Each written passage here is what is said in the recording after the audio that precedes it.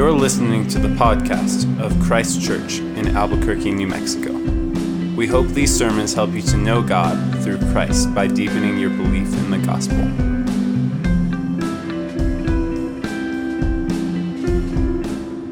The reading this evening comes from Exodus chapter 32, verses 1 through 14. When the people saw that Moses delayed to come down from the mountain, the people gathered themselves together to Aaron and said to him, "Up, make us gods who shall go before us, and for this, the man who brought us up out of the land of Egypt. We do not know what has become of him." So Aaron said to them, "Take off the rings of gold that are in your ears of your wives, your sons, and your daughters, and bring them to me." So all the people took off the rings of gold that were in their ears and brought them to Aaron. And he received the gold from their hand and fashioned it with a graving tool and made a golden calf. And they said, "These are your gods, O Israel, who brought you up out of the land of Egypt." When Aaron saw this, he built an altar before it, and Aaron made a proclamation and said, "Tomorrow shall be a feast to the Lord."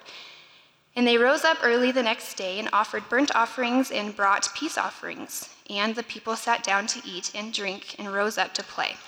And the Lord said to Moses, "Go down, for your people whom you brought up out of the land of Egypt have corrupted themselves. They have turned aside quickly out of the way that I commanded them. They have made for themselves a golden calf and have worshipped it and sacrificed to it and said, 'These are your gods, O Israel, who brought you up out of the land of Egypt.' And the Lord said to Moses, 'I have seen this people, and behold, it is a stiff-necked people. Now therefore let me alone, that my wrath may burn hot against them, and I may consume them, in order that I may make a great nation of you.' But Moses implored the Lord his God and said, 'O Lord, why does your wrath burn hot against your people, whom you have brought out of the land of Egypt, with great power and a mighty hand? Why should the Egyptians say, with evil intent did he bring them out, to kill them in the mountains and to consume them from the face of the earth? Turn from your burnings in anger and relent from this disaster against your people. Remember Abraham, Isaac, and Israel, your servants, to whom you swore by your own self and said to them, 'I will multiply your offerings as the stars of heaven, and all this land that I have promised I will give to your offspring, and they shall inherit it forever.' And the Lord relented from his disaster that he had spoken of bringing on his people." This is the word of the Lord. Our Father, we come now in humility, yielded and waiting to be conformed more and more to the image of your Son. We pray now, even in a difficult passage, one that is confusing and brings perhaps many questions, that you might bring some bit of clarity to us and to our minds, that we might not just have our questions answered, but that we might love you more, that we might worship you more, and that we might live and love more and more like Jesus. We pray that you would do all of these things now in this short time together. We pray these things in Christ's name. Amen. You may be seated.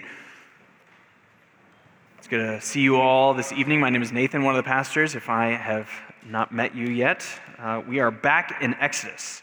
If you have begun joining us since early December, you haven't heard anything of Exodus, but we've been going through this book for many months now together, and I am really, really glad to get back into it and get it to its completion. There's still much to do, though.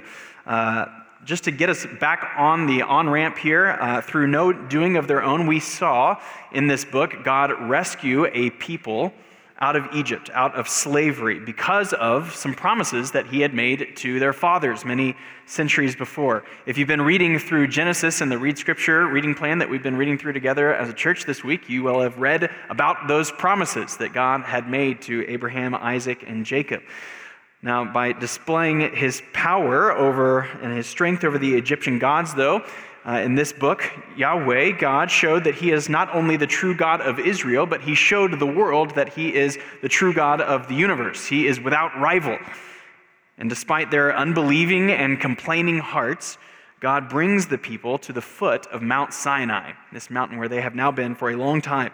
Only Moses is allowed to ascend to the top of the mountain where he receives the 10 Commandments, and he brings these down to the people. And then in chapter 19, God enters into a covenant with this people, with the entire nation. He makes this nation a kingdom of priests, or a priesthood of kings. And while the people are afraid, God is a terrifying presence for them on the mountain. They are excited. They say, everything that God has said, we will do. We will obey. And they seem to want to mean it. So Moses goes back up to the mountain to receive the rest of the law, the rest of the instructions for the tabernacle and the priesthood. And these can be some pretty confusing chapters. So you can always go back and listen to some of those sermons on the website or the podcast if you weren't here for those. But those are essentially chapters 20 to 31 of this book. And in those chapters have not yet been delivered to the people. While they received the 10 Commandments before Moses went back up to the mountain, now he is back on the mountain receiving what we've already gone through together in chapters 20 through 31. And he is receiving that, and it's been a good while since he's been up there receiving it.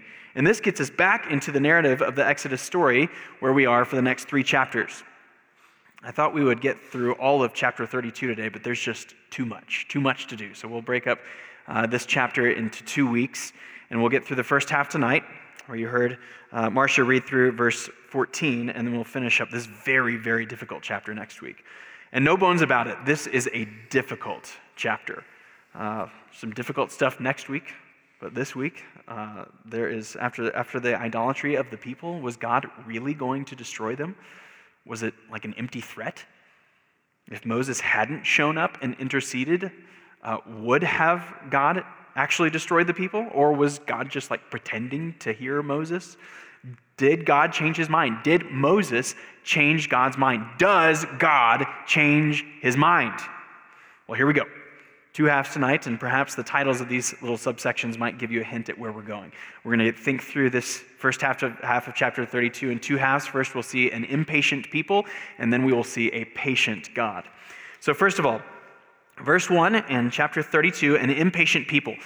We read, when the people saw that Moses delayed to come down from the mountain, remember this is when he's receiving all the bit of the law and all the bit of the tabernacle and the priestly system and all that, the people gathered themselves together to Aaron, his brother, and they said to him, up, make us gods who shall go before us. They're ready to leave and they need somebody to lead them. Well, we don't know how long Moses was up on the mountain. The irony here is just dripping thick. Yahweh has been the one who has been leading his people. Yahweh is the one who has led them to where they presently are. He's been leading them out of Egypt to this very mountain in his visible presence in a cloud or a pillar of fire, and now finally leading his people to enter into covenant with him. They essentially had a wedding ceremony in chapter 19. Now it's the first few days after the wedding.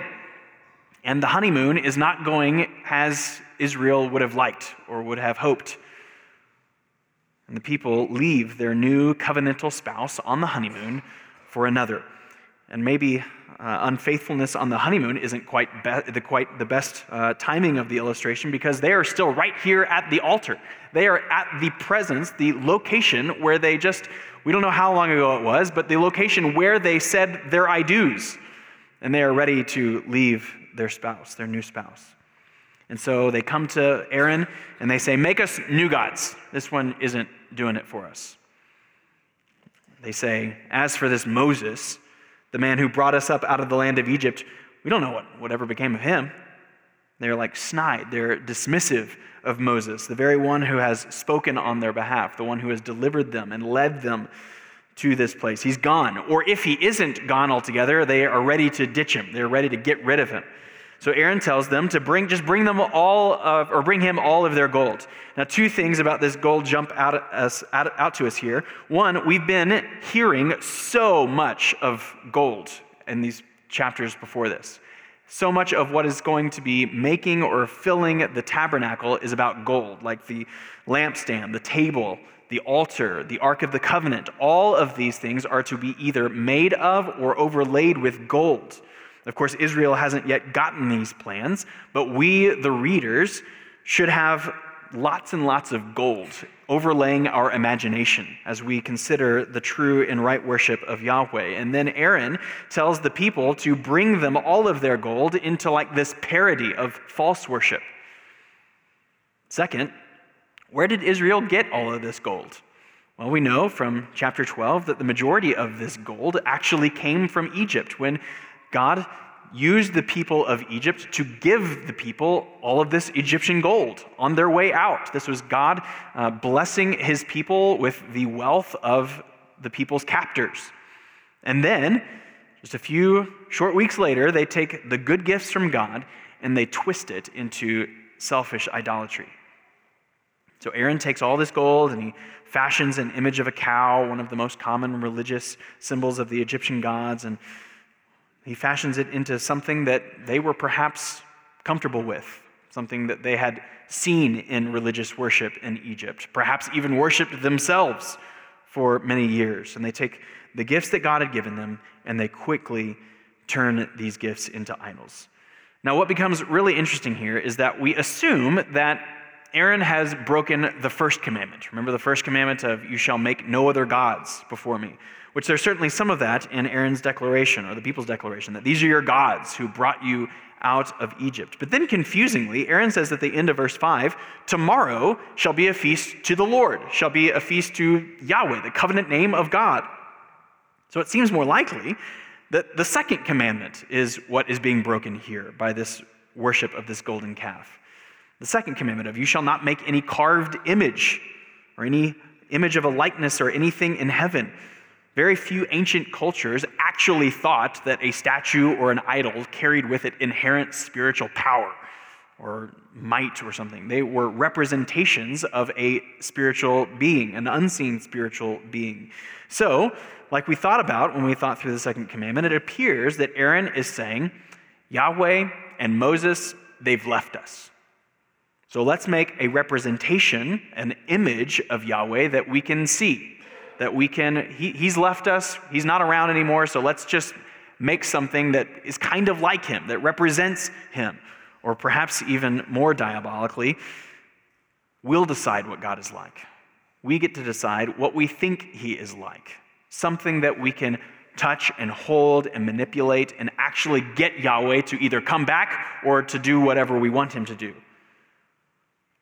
The next morning, they make offerings to Yahweh, and then after these offerings, it is eating, drinking, and playing, is what it says, which is euphemistic for just the worst of what you could possibly imagine.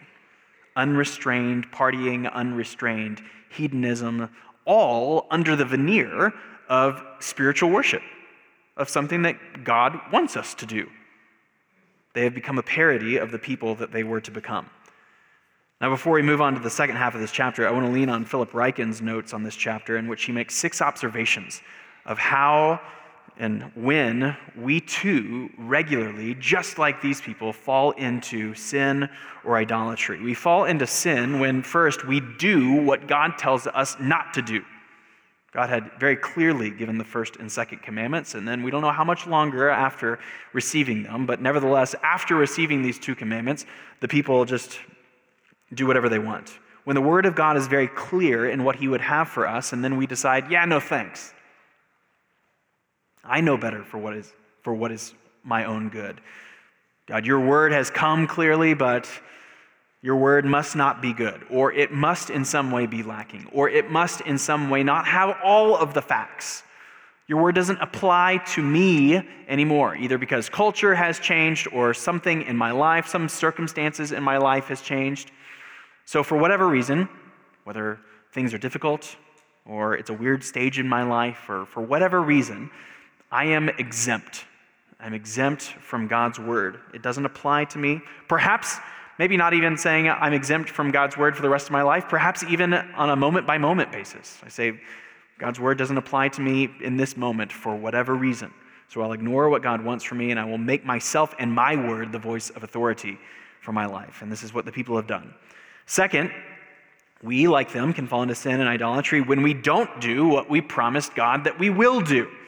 In chapters 19 and chapters 24, they had promised obedience to God, but it was seemingly just lip service.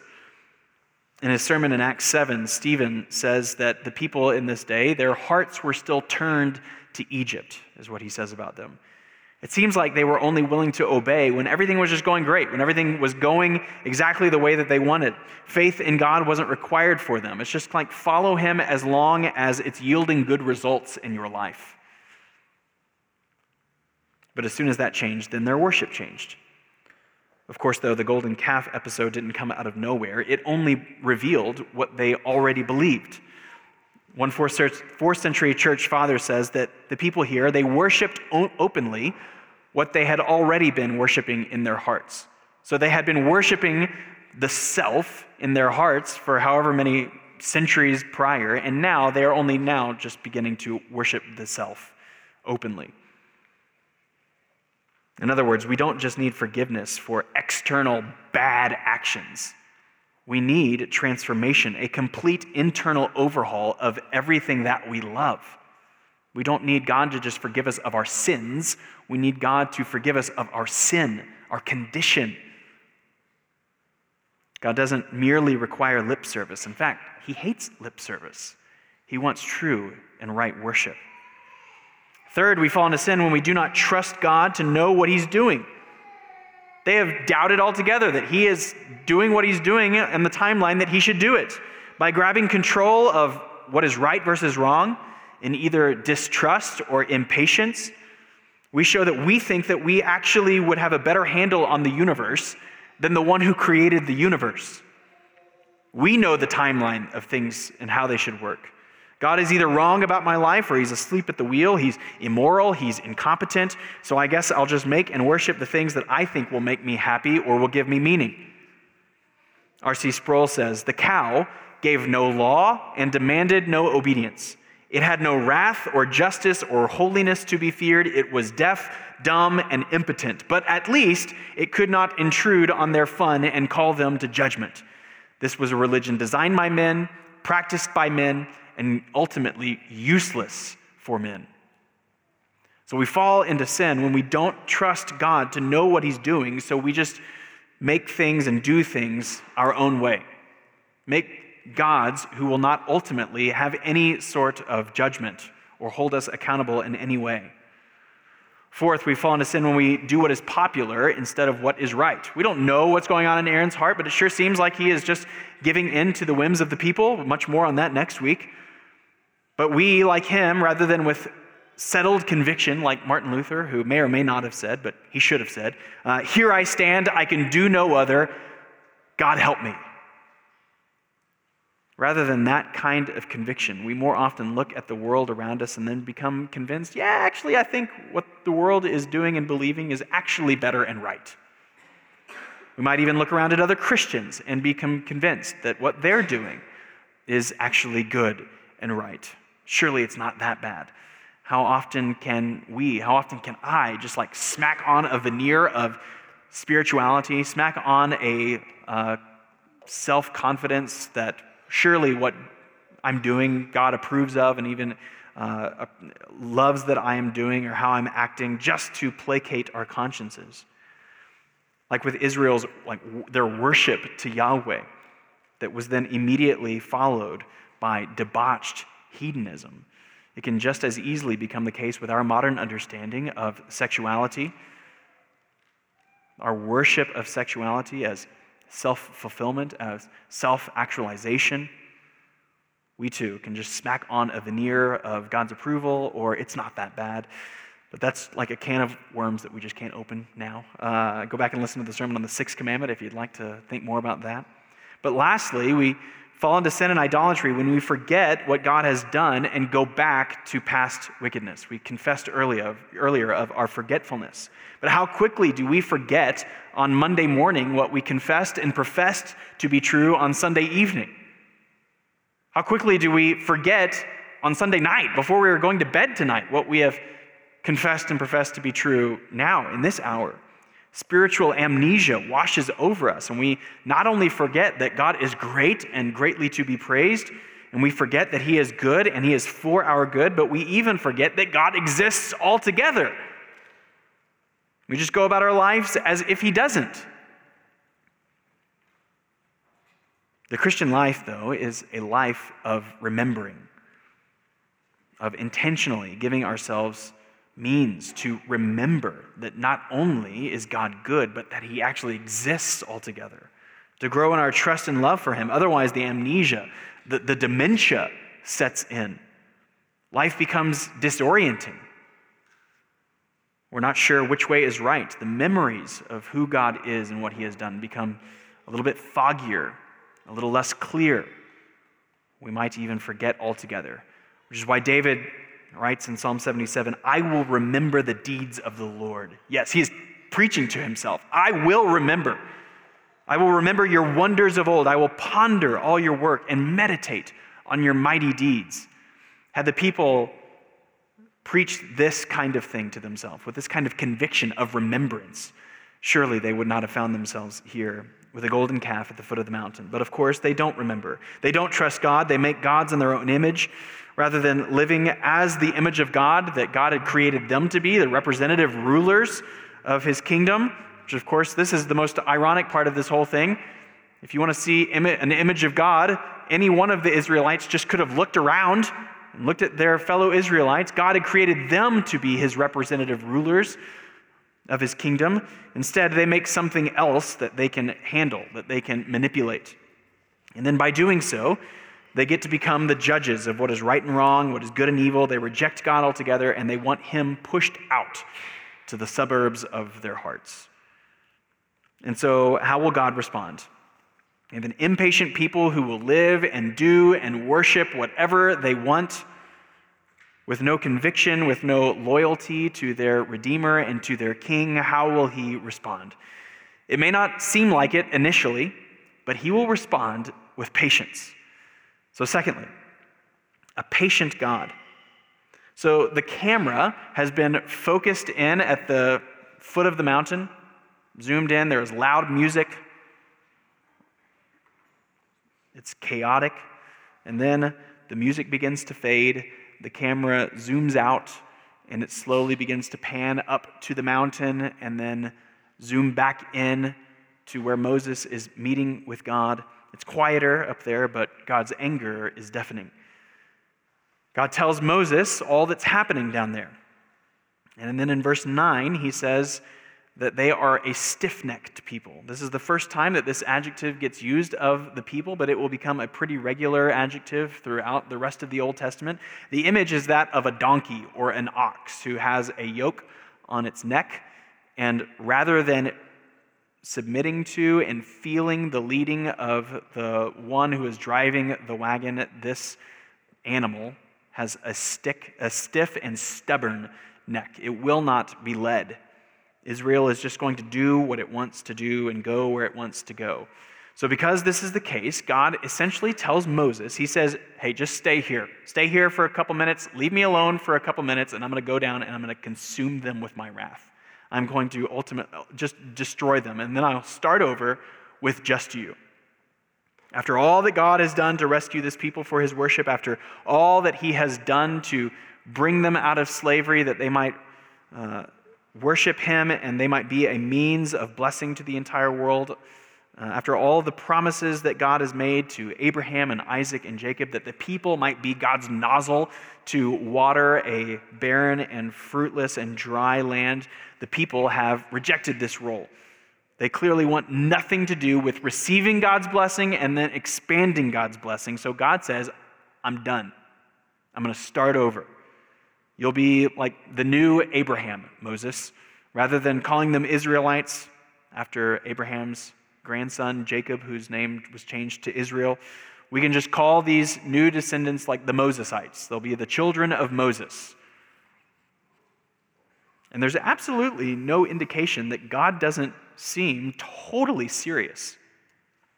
There's no sense in which this is like the disingenuous parent who is trying to get their 3-year-old to leave Smith's or the grocery store and say, okay, well, I'm walking out. Guess you'll just have to stay here at Smith's. All the while, no parent has ever left a 3-year-old at the grocery store. This is a disingenuous threat. This is not what God is doing. God appears set to do this when Moses speaks up. And Moses speaks up on behalf of the people. He appeals to God's glory. He appeals to his reputation in Egypt, in Canaan. He appeals to the promises that God had made to the fathers, to Abraham and Isaac and Jacob. And after doing this, in verse 14, the Lord relented from the disaster that he had spoken of bringing on his people. Now, the word relented has famously been translated in many, many different ways in English Bibles. Several translations say, and the Lord changed his mind from this disaster. Anybody have that in front of you? Yeah. The King James actually says he repented from this disaster. Because when a human repents of something, that human is recognizing the path on which he is going and then changes or turns from that path onto a different path.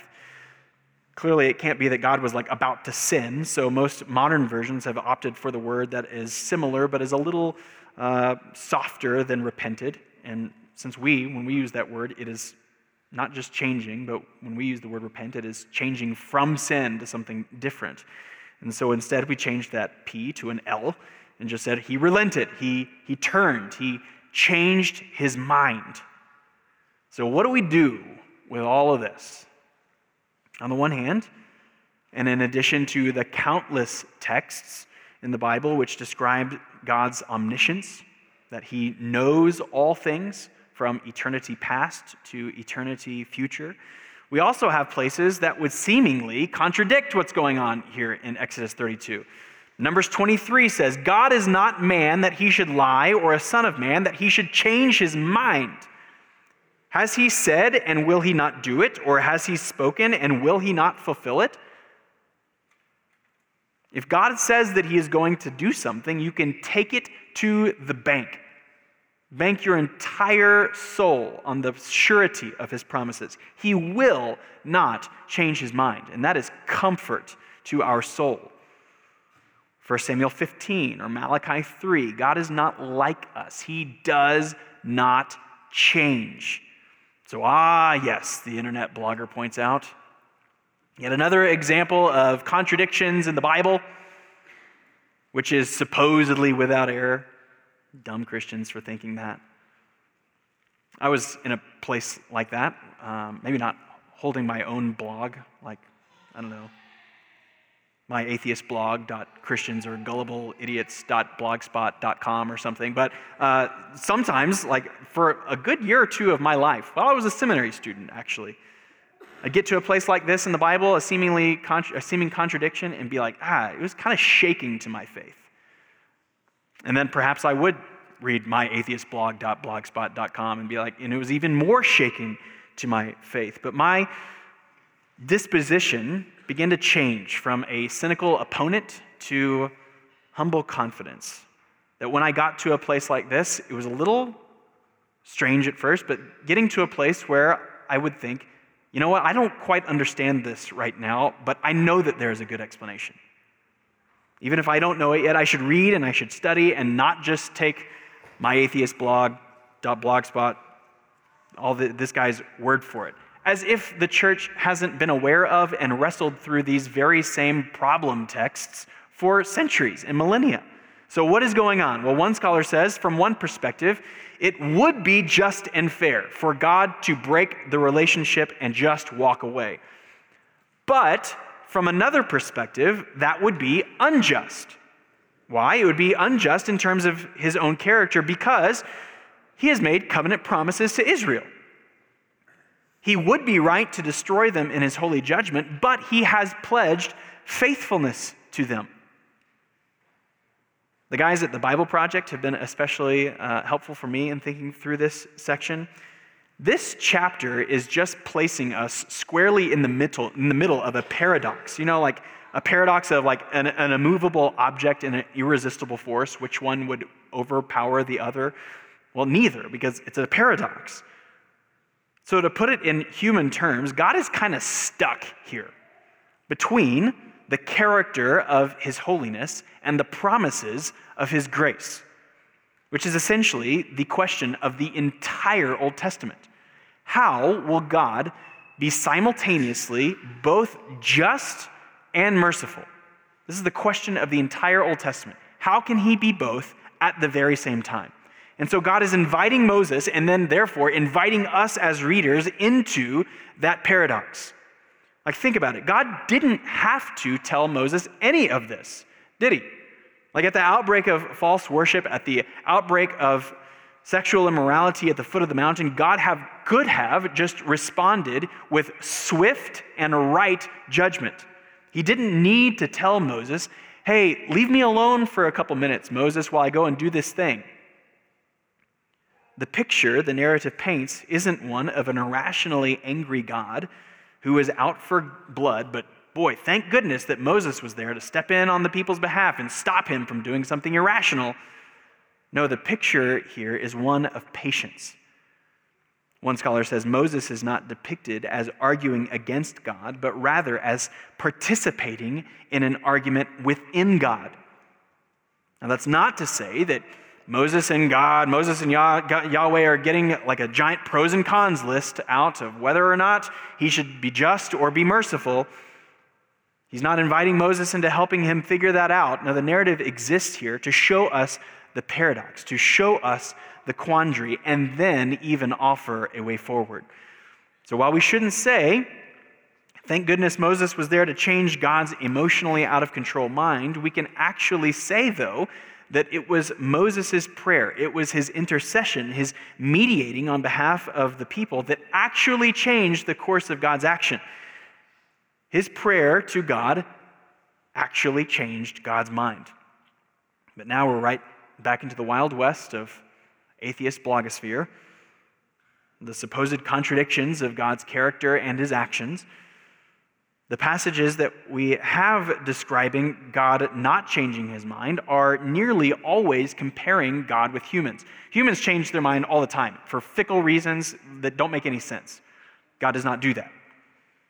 He cannot be compared with humans in how we change our minds. And how do we change our minds?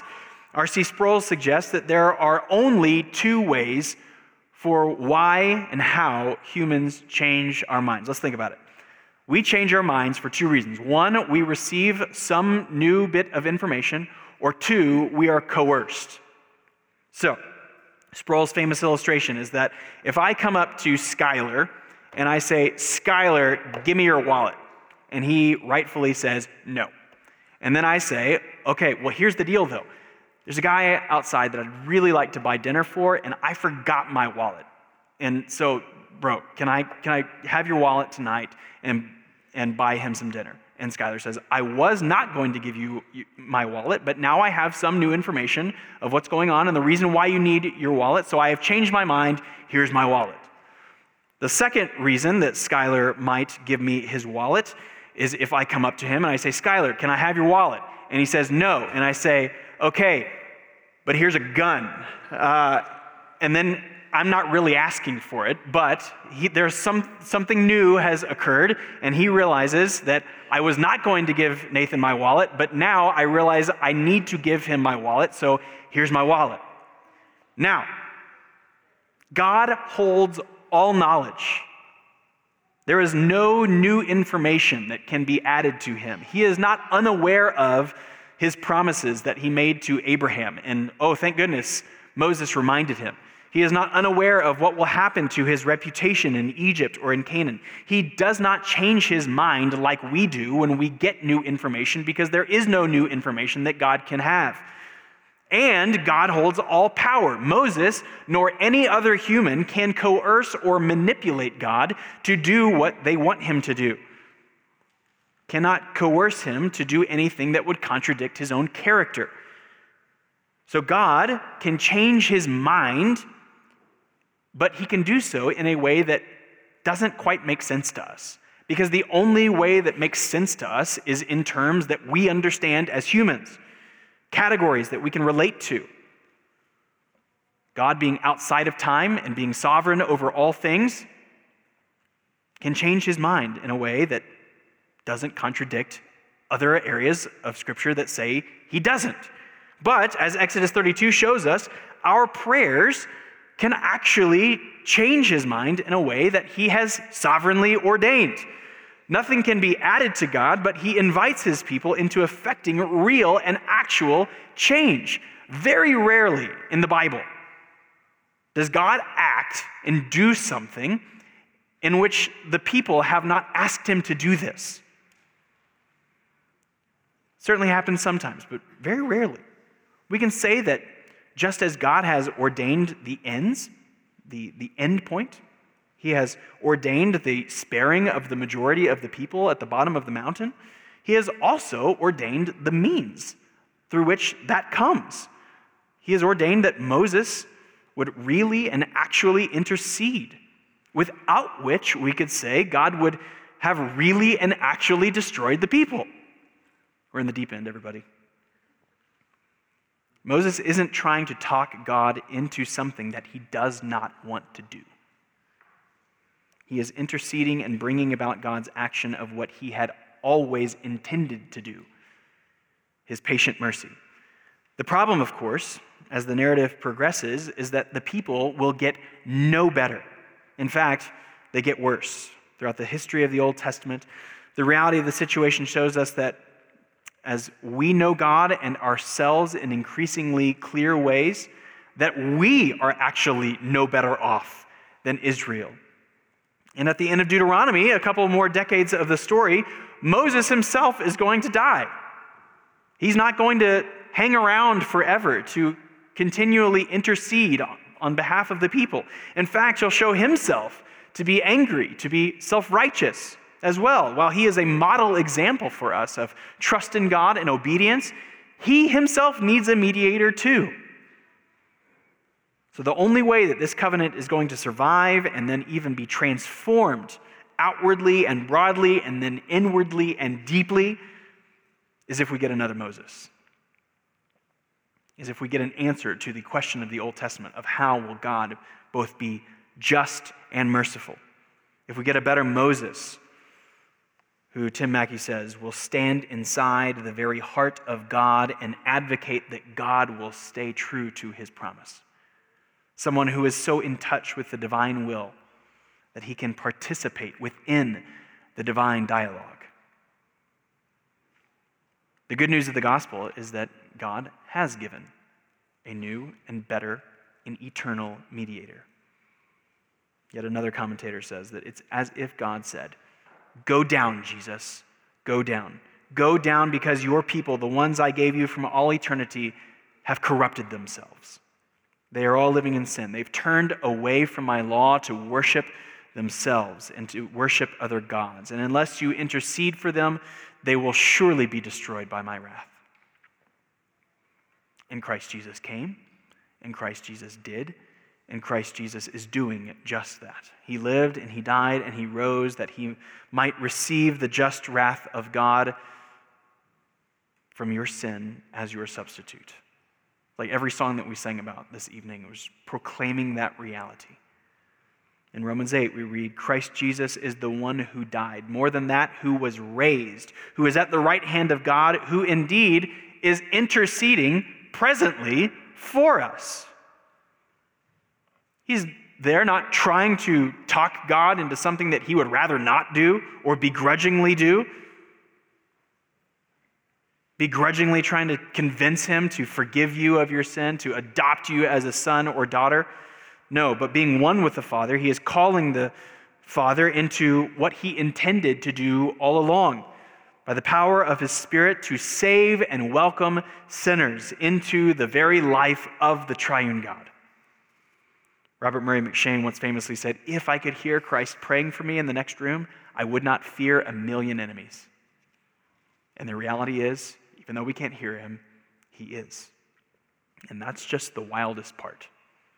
Unlike the people who were still terrified of God, who were begging Moses to speak to God for them, if you're a Christian, if you have had your sins forgiven through faith in the work of Christ, and your life has been given to him with your allegiance, you are actually united to Jesus.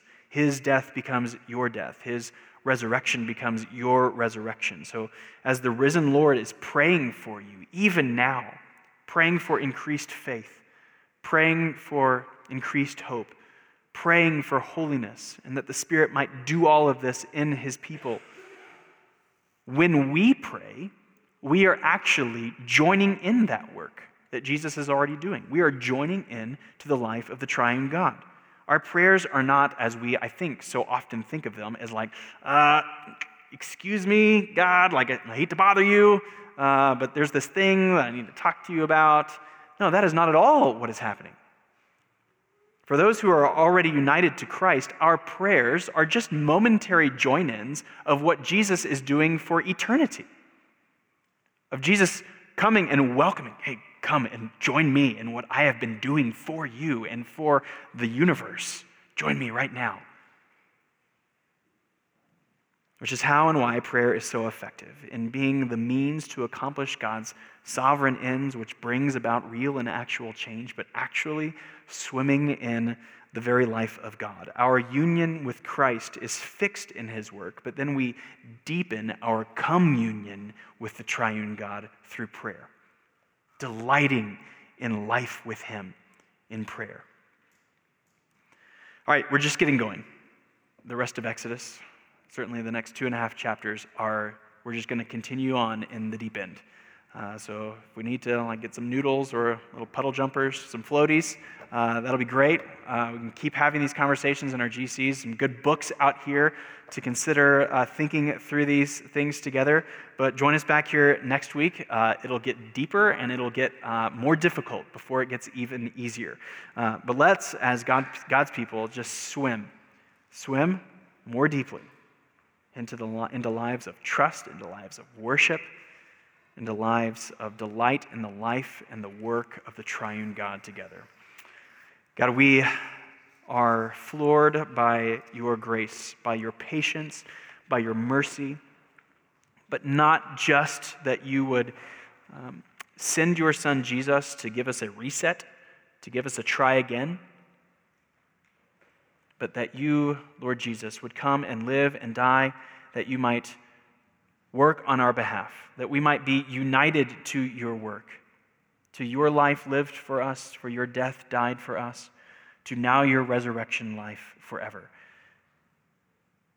Lord Jesus, even though we might not hear it, help us to be more and more aware of your intercession for us, certainly in the forgiveness of sins, but even now into our greater sanctification, into our becoming more and more like you, of us walking away from images that we have made in our own mind that demand our worship, but that we might become more and more like you, the true image of God, the representative, the ruler on behalf of the Father. Help us to know this and trust it and become more and more like you in this way. We pray all these things in Christ's name. Amen. We hope you have been encouraged to deeper life in Christ through the preaching of this sermon. For more information about Christ Church, visit www.christchurchabq.com.